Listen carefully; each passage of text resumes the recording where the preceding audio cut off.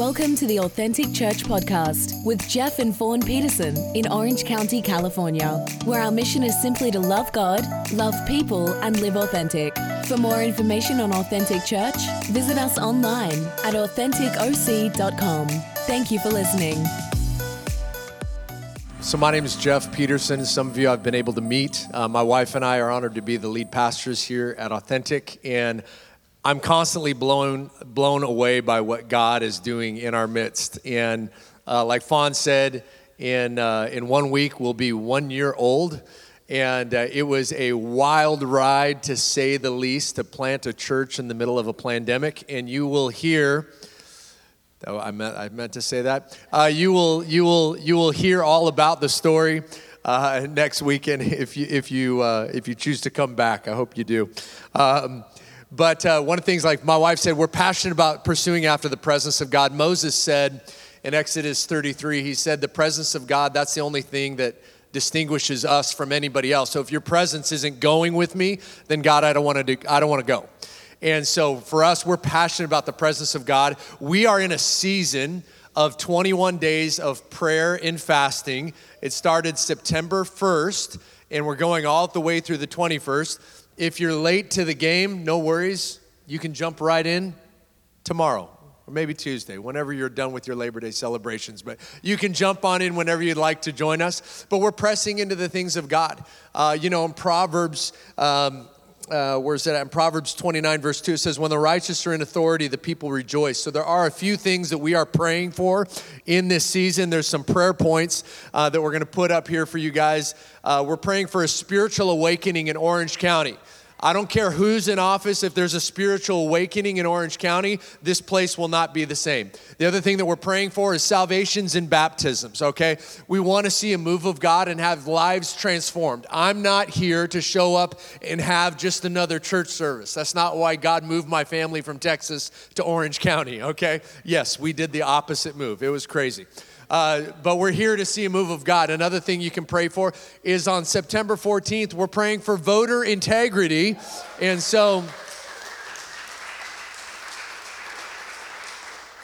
I really want to encourage you, do your homework, do your due diligence. There's a lot of sneaky little things that they're trying to put into some different laws that would really, really inhibit and prohibit your freedoms.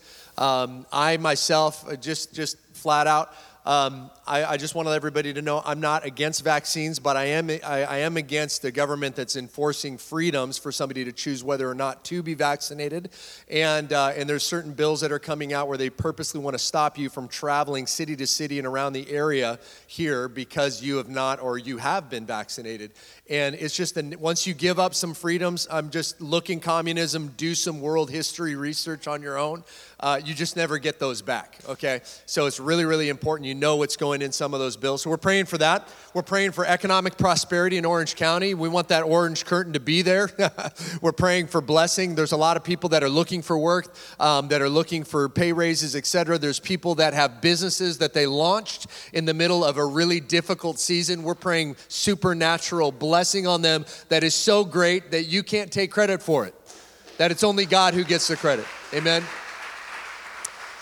We're praying that Orange County remains open. We don't want it to close, including Vanguard. We want this place to stay open. And we're praying for divine health protection on our health, and also for miraculous healings. We have people that are battling some stuff in the congregation. We have one gal that's been battling cancer, and we prayed for her on Wednesday night. Which, how many were here for Wednesday night? That was just awesome. I know we had a prayer and worship time. The first Wednesday of every month, we have an extended few hours of prayer and worship. And it just goes and goes. Well, this past Wednesday, we had a bunch of people that wanted to get baptized. So praise God, we had the baptismal that was filled up. So that was awesome. We had families that were here literally until 10:30 at night. And then the final group, they finally left after midnight. They had Stephanie and the crew from Vanguard. They helped me put away all of the stuff And I was really grateful that they were still here when I was here so that they could help me put it all away.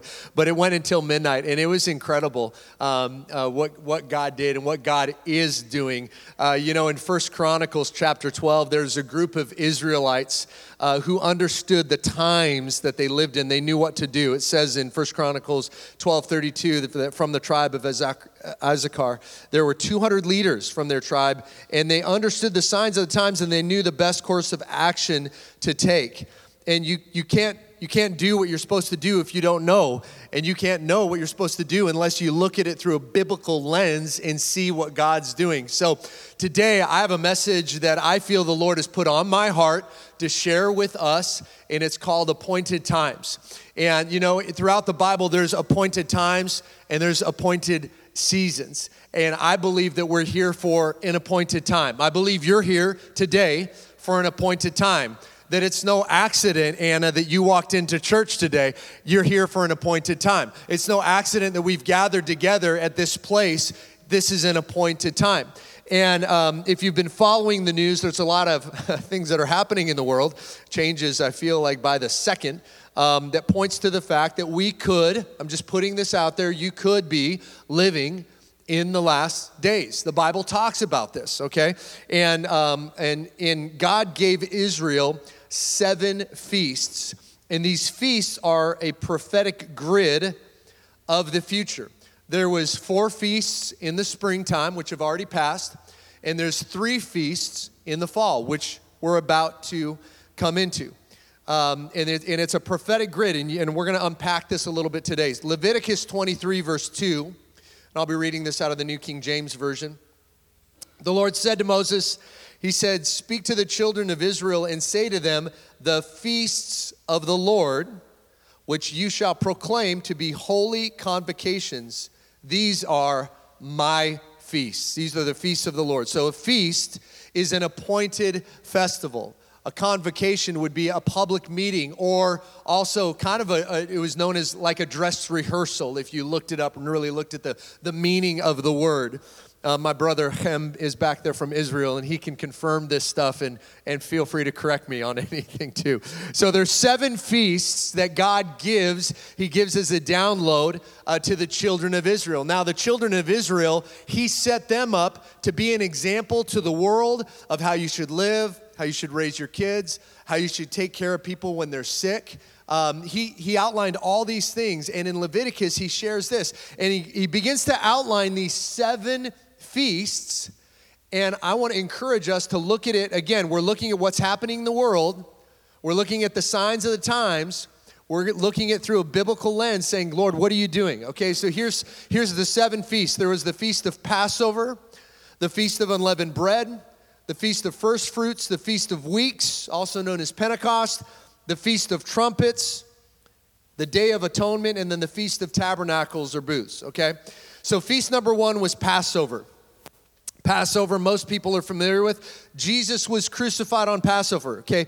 What would happen in the Jewish families in its remembrance of what God did for the children of Israel when he led them out of Egypt, like that song, that awesome song that we sang this morning. God led the children out of Egypt. Before he did, the final last plague was the death blow to sin, and that was the Passover. And so what would happen is the Israelite family, they would go and they would get a spotless lamb, and they would kill it, and then they would take that blood and they would put it over the doorposts of their home. And then the angel of death would pass over them. And it was basically a plague of the firstborn males in families, and then also animals. And so if you did this over your home, you would be saved. So Jesus fulfilled Passover. The next feast was the Feast of Unleavened Bread. It was a 7-day feast. It began the day right after Passover. Okay, so why does this matter? 7 is the number of perfection, and 11 represents sin. So you wouldn't be able to bake with any leaven, with any yeast. It would have to be unleavened in the bread. And it represented how the Israelites had to hurry up and gather their stuff and then leave, because after the death of the firstborn, there was so much mourning and chaos in Egypt. They were like, just get out of here. And so it represents the haste that the children had to go through. Well, Jesus was buried on that feast. He perfectly removed sin from the human race. He was buried on that feast and resurrected on the next feast, which is the feast of the first fruits. In fact, John 6:35, in John 6:35, Jesus said, I'm the bread of life. In the feast of first fruits, on that the priests would wave barley for the barley harvest, and they would wave that as an offering to God. And in 1 Corinthians 15:20, Paul refers to Jesus as the first fruits. Okay, so Jesus died on Passover. He was buried on the Feast of Unleavened Bread. A few days later, on the Feast of First Fruits, he was resurrected. Okay, that's no accident. Like, this really happened. I'm sharing with you biblical world history right now. This really, really happened. So the question is, why? Of all days, Jesus could have died. Why that day? Because it was Passover, because for over 1,000 years, 1,600 years, people had been practicing the aspect of celebrating Passover. So God's saying, knock, knock, knock, look up and see what I'm doing. This man whom you crucified is Jesus. He's the Messiah. So God's trying to give them an understanding. It's a dress rehearsal for what was to come, okay? So Passover, he's the sacrificial lamb. Unleavened bread, he's buried, and he perfectly removes sin. First fruits, Jesus rose again as the first fruits offering. Then 50 days after that is the Feast of Weeks, also known as Pentecost. Now, for the Jewish people, the number 50 is a special number because it was also significant of the year of Jubilee. The year of Jubilee, debts got wiped out, totally, fully forgiven. Slaves got set free. And you got back what was lost. Does that sound familiar to what happens when somebody comes to Jesus, all right? And so you have 50 days after, you'd have the Feast of Weeks. In Acts chapter 1, it tells a story. Jesus said, hey, wait here, I have a gift for you, okay? And what happens is when Jesus went to the right hand of the Father, the Holy Spirit was released into the lives of the believers, and the church was born. On Pentecost, the Holy Spirit could have been poured out. That event could have happened any day in history. But when did it happen? It happened at that feast. Why? Because it's part of a prophetic grid that God is showing everybody, this is a dress rehearsal. This is what I'm doing. I don't want you to be surprised. They had no idea. They're walking along, living their life. They didn't even think, Jesus, oh, Passover lamb. Oh, now we get it. And he's telling them the whole time, right? And so on that day, the church is born and the harvest begins, right? That was the Feast of Weeks, Pentecost. The harvest begins and 3,000 were added. So out of the 7 feasts, there's 4 in the springtime, 3 in the fall. Out of the 7 feasts, 4 have already been fulfilled. Tracking with me? Okay. So I want to encourage us, again, look at this. And I encourage you through a prophetic grid and say, Lord, what are you doing? What would be the next thing you would do? And this leads up to the 5th feast, the Feast of Trumpets. Leviticus 23, verse 24, you shall have a Sabbath rest, a memorial of blowing of trumpets, a holy convocation. So what would happen? So, thank you, babe. So this is a shofar. I'm not going to embarrass myself and try to blow this here for you. But this is, when we read about trumpets in the Bible, they were not the cool brass trumpets that you see now in stores. This was their version of the trumpet back in that day, a ram's horn. And they would blow, the priests would blow the shofar. In fact, they would blow it 9 times, and they would do that for 10 different days. In the last one, they would blow a loud blast, and that shout would go forth, and it would signify, hey, this is the Feast of Trumpets, and what we would know now as Rosh Hashanah.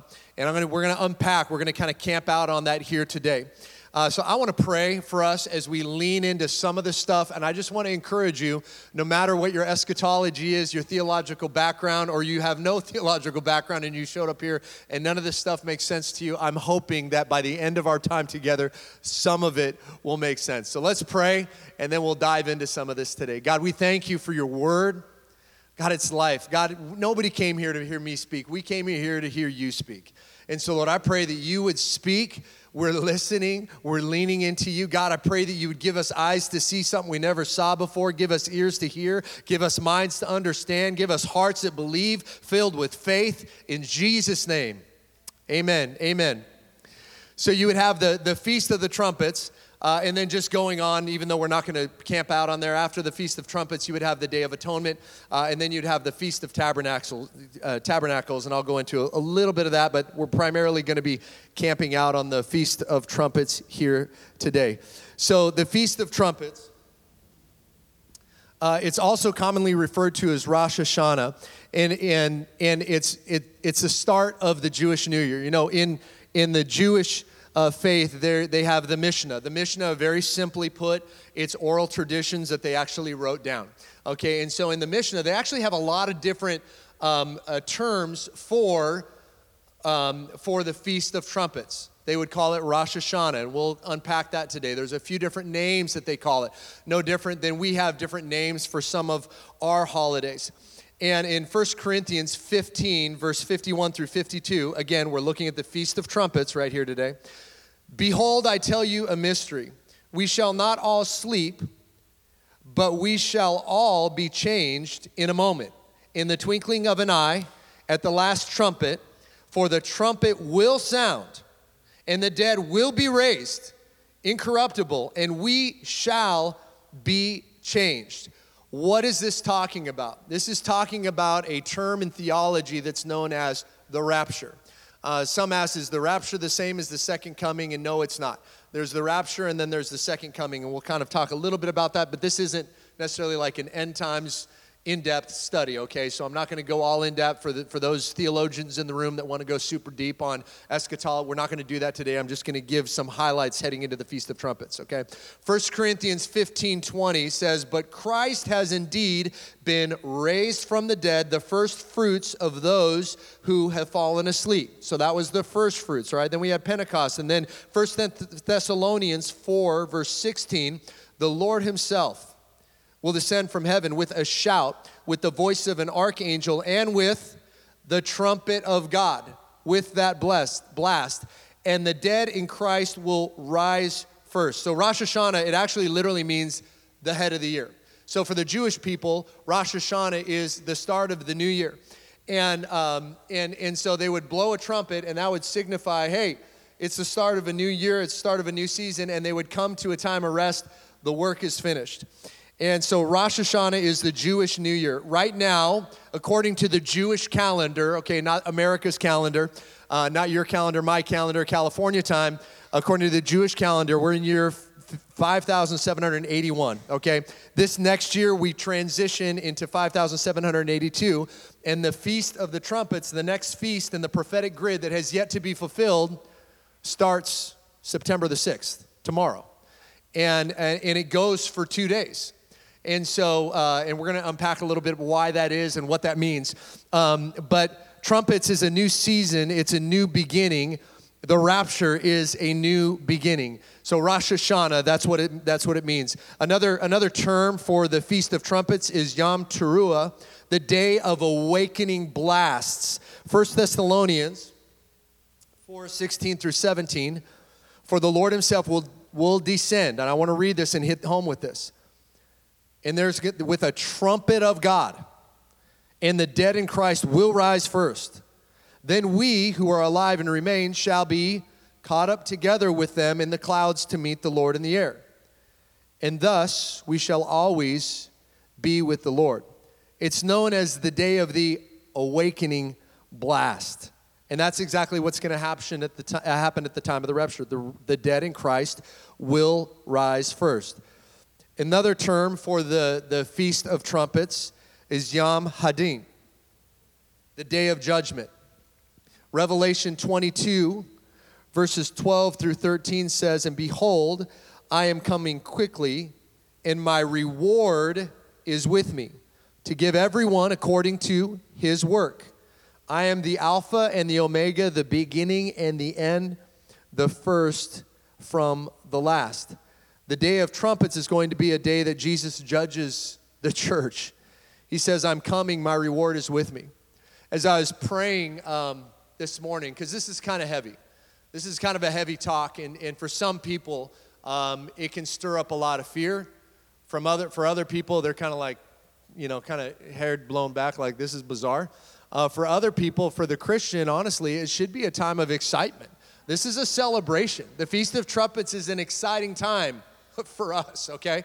It's not an exciting time for those that do not have a relationship with Jesus. It's not a very exciting time. But for the church, it's a very exciting time. And so this morning, I wake up early on Sunday mornings, and I have a really good amount of prayer, just my time with God. I'm not praying for the message. I'm not praying about worship and what's going on. I just try to have time with God. And as I'm having time with God, then slowly He would transition me into the Word, and I'm like, okay. And so he said, "Let them know I'm for them, and I am coming for them." And that obviously is seen very evidently in God's Word. But for somebody here, that might be just the word that you needed today, that God is for you, and He is coming for you. Noah looked like an idiot until it started to rain. Sometimes Christians, you could be living for Christ, and maybe your family member is persecuting you. Maybe you're having some issues with them or friends or what have you, and your life and coming to church on a Sunday morning, they're like, "You look crazy." Believing the Bible and taking God at His word, you're nuts. Until the rain starts. And then you get smarter by the minute. Okay? This is a good word for us. Another term for the Feast of Trumpets was Yom HaZikaron. And I'm doing my best to say it right because my brother from Israel is in the back, and God forbid I butcher one of these awesome words in Hebrew. Yom HaZikaron, and it's the day of remembrance. Rosh Hashanah is also sometimes called the day of remembrance, and during this feast, the Jews pray that God would remember them during the coming year. And it reminds me of Luke chapter 17. In Luke chapter 17, Jesus is talking. He says, "I tell you, in that night, there will be two men in bed. There will be two men in one bed, and the one will be taken, the other will be left. Two women will be grinding together, one will be taken, the other will be left. Two men will be in the field, one will be taken, and one will be left." What's this showing? It's showing that God remembers those who have believed and put their hope and their faith in Him.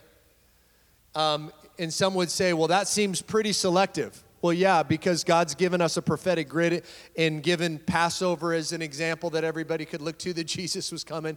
And then He was buried on Feast of Unleavened Bread.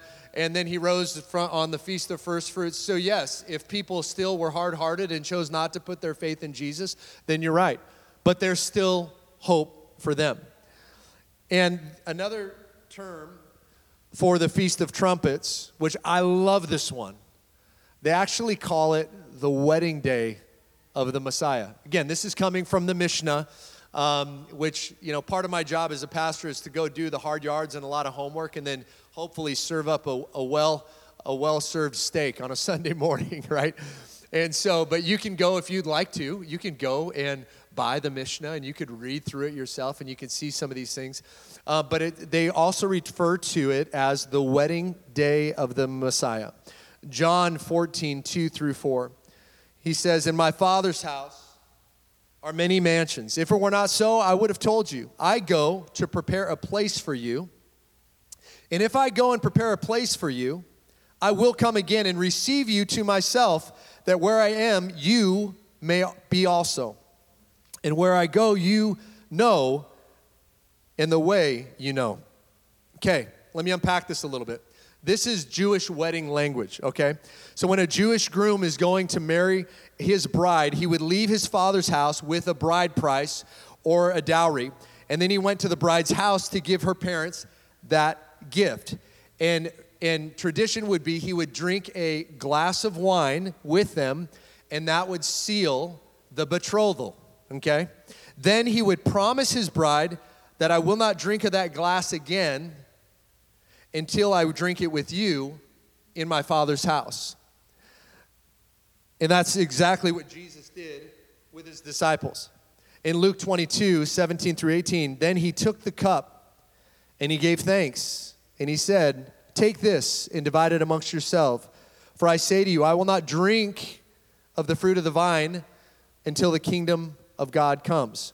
So that's wedding language. So after paying the price, the bride price, and making that promise, the groom left and he went to the father's house, and he would build a chuppah. And that was where him and his wife were now going to live. So he would take time in building it and decorating it, and a lot of times that would be about a 1-year process, okay? So he would decorate it, but he could not go get his bride until his dad said, it's ready. I'm telling you, church, get ready. Get ready. Jesus is the groom. We're the bride of Christ. He has bought his bride by paying the price for our sins, and he is at his Father's house preparing a place for you and for me. And at the rapture, it will mark Christ's return for his bride, and that is why it's known as the wedding day of the Messiah. Again, the Jewish people, they celebrate all these. And some of them have been blinded. They still can't see Jesus fulfilled all of this, that he's the Messiah. But we see him. Another day, and I found this one kind of funny, but then as I did more research, it totally makes sense. It's the day which no one knows. And I read that, I'm like, the day which no one knows? Then how do they know when to blow the trumpet? The day which no one knows. What does that even mean? And it's a reason that this holy day, the Feast of Trumpets, it actually spans 2 days. Why is that? Well, in the ancient Jewish calendar, it was a lunar calendar based on the cycles of the moon, back before people understood the movements of the planets and the cycles of the solar system, right? And all the other Jewish holidays were timed to occur on the full moon. But Rosh Hashanah, it fell during the new moon. It was the first of the month at the beginning of a new year. So on September 6th and 7th, there's a new moon cycle. That's going to happen. And there's going to be an appearance of the moon. You can go and look this up. There's going to be a new moon that's starting. And they would have to have multiple witnesses that would see the little sliver of silver coming out of the moon. And they'd say, yep, all right, it's time to start. So that's why it always spread over 2 days. They didn't know the exact day or the time, if you're tracking with me. They didn't know the exact day or the time, but they knew it was going to be somewhere in this season because it fell somewhere around this time because there was a new moon that was coming. It's easy to tell when the moon is full and when it's nice and thick. It's hard to tell when you can just see a sliver. And so that's why Jesus refers many times to keep awake, keep watch, right? There's a lot of that verbiage that he used. So the Jews knew that the sighting of the new moon would take place within a 2-day window. And Jesus describes what's going to happen in Mark 13, verse 32 through 33. And he says this, he says, but on that day and hour no one knows, not even the angels in heaven nor the Son, but only the Father. Take heed, watch, and pray, for you do not know when that time is. So somebody could say, well, the rapture could happen over the Feast of Trumpets, and we could still follow this scripture that says, I still don't know the hour, or I don't know the day or the exact hour. And that could be totally fulfilled and correct by saying that the Lord could come on the Feast of Trumpets. Now, is Jesus coming back at the Feast of Trumpets this week? I don't know, man.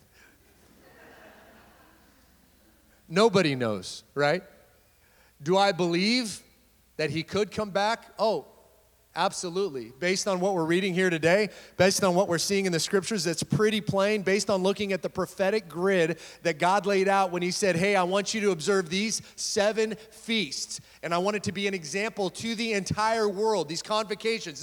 This is dress rehearsal, people. I want you to take a look at this. So when you look through the prophetic timeline, the grid that God's given humanity, Passover was fulfilled. Check. done, right? The Feast of Unleavened Bread, check, fulfilled, done. First fruits, check, done. Jesus was our first fruits. The Feast of Weeks, Pentecost, the outpouring of the Holy Spirit, check, done. The next feast in that prophetic timeline would be the Feast of Trumpets. So Rosh Hashanah, so it's coming. So the dates of this is September 6th through the 8th. Now, we don't follow, God doesn't follow California time. I wish he did. In fact, I wish he followed Jeff time. But he doesn't, apparently. So when would Rosh Hashanah start? It starts at about 9 a.m. tomorrow for us. So all I'm encouraging you to do is, if you don't know where you stand on a day when a trumpet would blast and the rapture would happen, and those that are believers in Christ would rise, if you don't know where you'd stand, I would encourage you. If you're still kind of skeptical of Christianity, that's totally cool. Christianity is not a religion where you check your brain at the door, okay? It's not some emotional high. It's experiential, for sure. It's miraculous, for sure. But if you go and you do your homework, and the more you dig, the more that you find, wow, this is actually real. And it'll blow your mind. I was talking to somebody that came to our worship night on Wednesday night, and it was a student here, and she had mentioned how she really feels God when she's out in nature. And I'm like, man, me too, or woman, me too.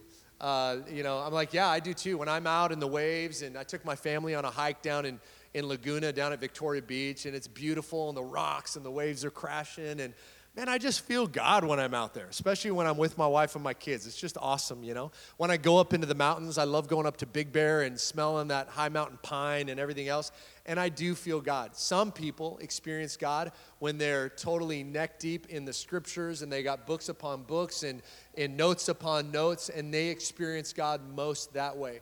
I just want to encourage you, whatever it looks like for you to encounter God, like Pastor Fawn said earlier today, we're all about gathering and having a corporate encounter with God, but the goal is that it leads to personal encounters with God all throughout the week. So the 7 feasts. So again, going back to this. So Jesus fulfilled 4 of the 7. The next up would be the Feast of Trumpets, according to the prophetic grid and based on what I plainly see in Scripture. So when it comes to eschatology and the study of end times, there's kind of 2 dynamics that are at play.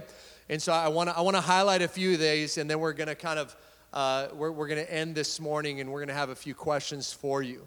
But 2 elements that you see in play is what Jesus outlines in Matthew 24, verse 12 through 14. He says, because of the increase of wickedness, the love of most will grow cold.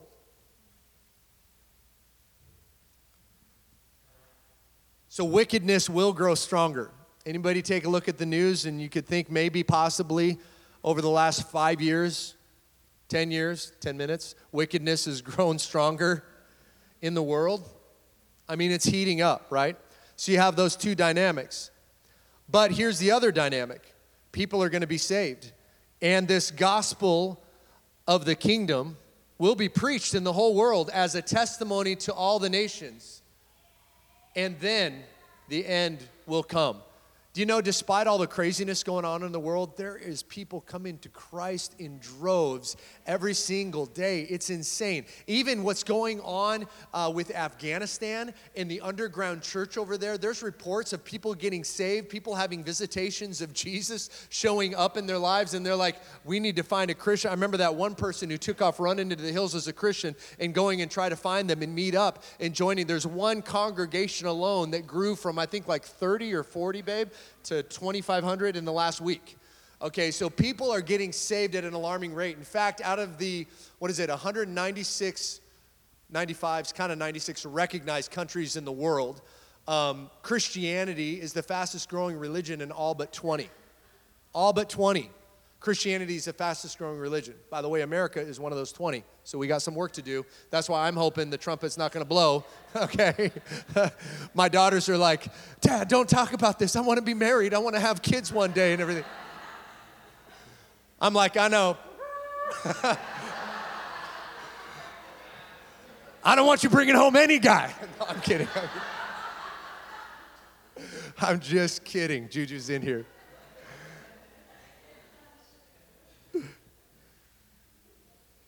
Luke 21, verse 28. When these things begin to take place, what do? Stand up. Church, Christians, we need to take a stand now more than ever before. Take a stand.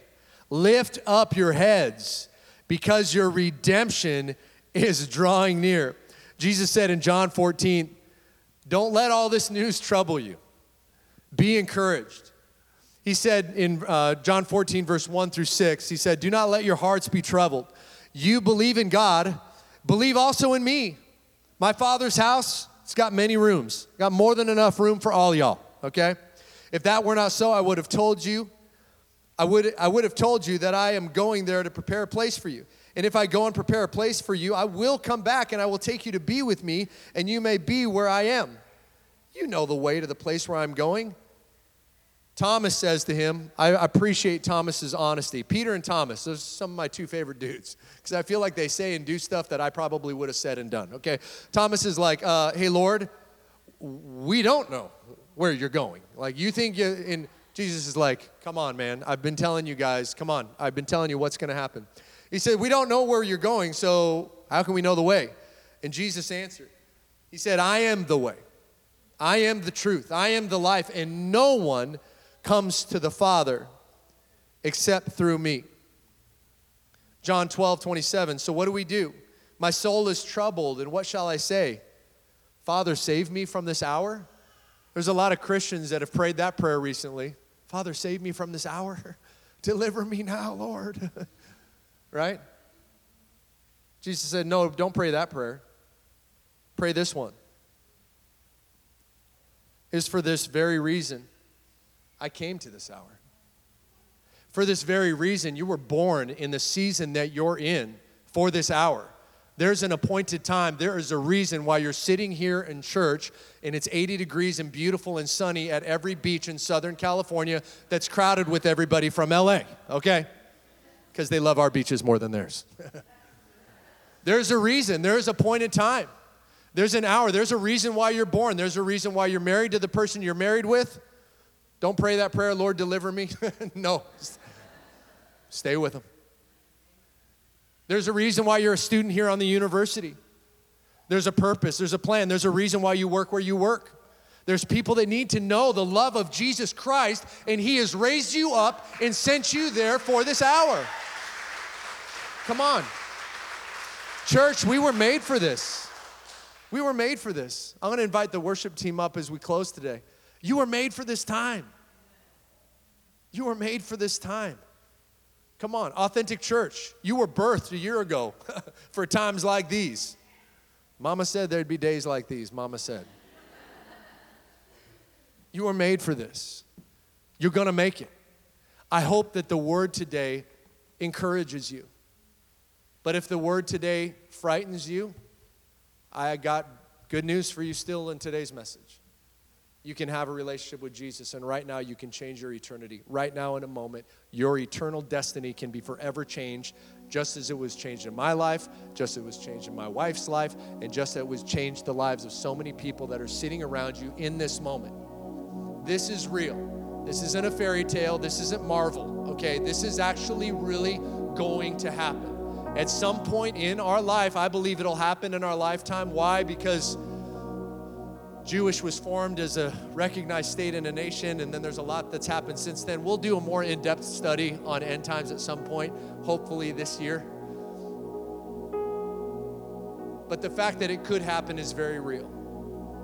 The prophetic grid's been laid out.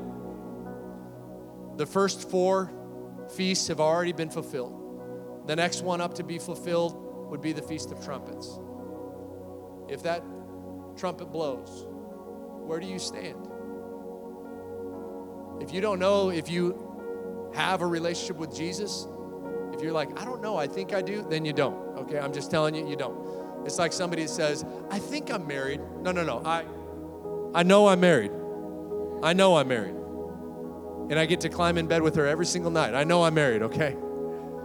You'll know if you have a relationship with Jesus. If you're here and you're wondering today, God, I think I do, but I don't really know, you better solidify it today. I want to encourage you to solidify. I'm not trying to talk you into anything, but I want to prayerfully encourage you, lean into that feeling that you have in your gut that's saying, I feel like I need to dedicate my life to Jesus.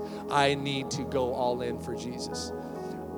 We're going to have a moment today of communion. And it's a time of reflection. It's a time of celebration. And the scripture out of 1 Corinthians, it says this. My slide. There it goes. Sometimes you just need to snap your fingers. 1 Corinthians 10, 16 through 17. The cup of blessing, which we bless, is it not the communion of the blood of Christ? The bread that we break, is it not the communion of the body of Christ? For we, though we're many here in this room, we are one bread and one body, for we all partake of that one bread. We're going to have a time of communion. And just like Jesus prepared his disciples, like the bridegroom that had a moment and then went away to go prepare a place for her to come back and get her. And he said, I'm not going to drink this again until. Jesus said, when you do this, when you take communion, you don't do it for religious reasons. You don't do it because that's what I was raised Catholic. We would do this every single week. You don't do it just because. No. You do it and you remember what he did for you. So if you don't have a relationship with Jesus, I'm just going to lead us in a prayer. I'm going to do this a little bit differently than we normally do on Sunday mornings where we have a mass call for salvation. I'm just going to have you search your heart this morning. Jesus, would you search our hearts this morning? Is there anything inside of us that's not right that we need to get right? God, search us. You know us. You know every fiber of our beings, God. And if you don't have a relationship with Jesus, I just encourage you, pray this prayer under your breath. Pray it from your heart. Jesus, I need you. I need your forgiveness. I need you to come into my life now. God, I want to have a relationship with you. And I don't know where we stand, but I want to have a relationship with you. I believe that you, Jesus, are the Savior of the world. I believe you're the Messiah. So forgive me of my sins. Wash me clean, make me new. Baptize me and fill me with your Holy Spirit, God. God, I don't want my life to ever be the same again. I want to go all in for you.